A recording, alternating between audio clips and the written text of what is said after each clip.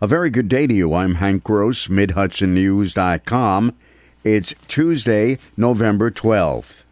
One person is dead and 3 others required medical attention after all 4 overdosed in a residence in the city of Kingston.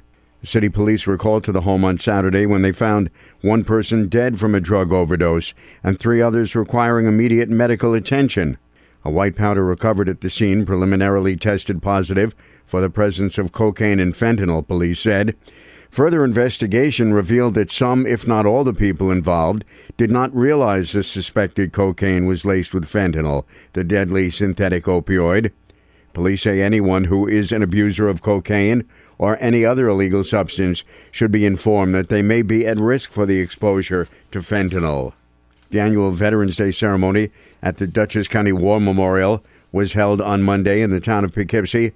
Mark Coviello, Director of Veteran Services for Dutchess County, organized the well-attended event that featured remarks from County Executive Mark Molinaro. We teach ourselves to say thank you, but when it comes to America's veterans, we have to really express the deep sense of appreciation we have for their service and their sacrifice. That means in action and in words and in every way possible, holding on to those moments we can with these men and women who gave so very much.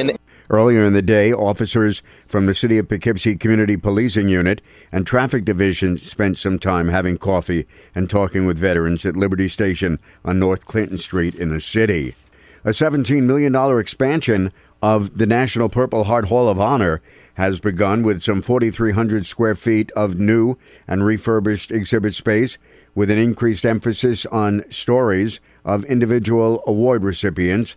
The Hall of Honor opened in 2006, is located in New Windsor, just a few miles from Washington's headquarters in the city of Newburgh, where the predecessor award, the Badge of Military Merit, was first presented in 1782 by General George Washington. The hall is the first facility in the nation dedicated to the estimated 1.8 million recipients of the Purple Heart, which is awarded to American military personnel who have been wounded or killed by enemy action.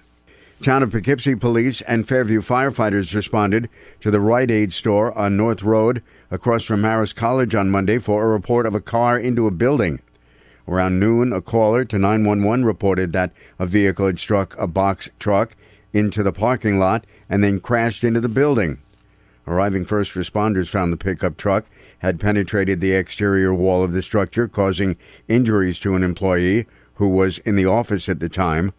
The driver, whose name was not released by police, was seen being administered a series of tests to determine if he was impaired by alcohol or some other substance, and was seen being handcuffed and placed in a police vehicle.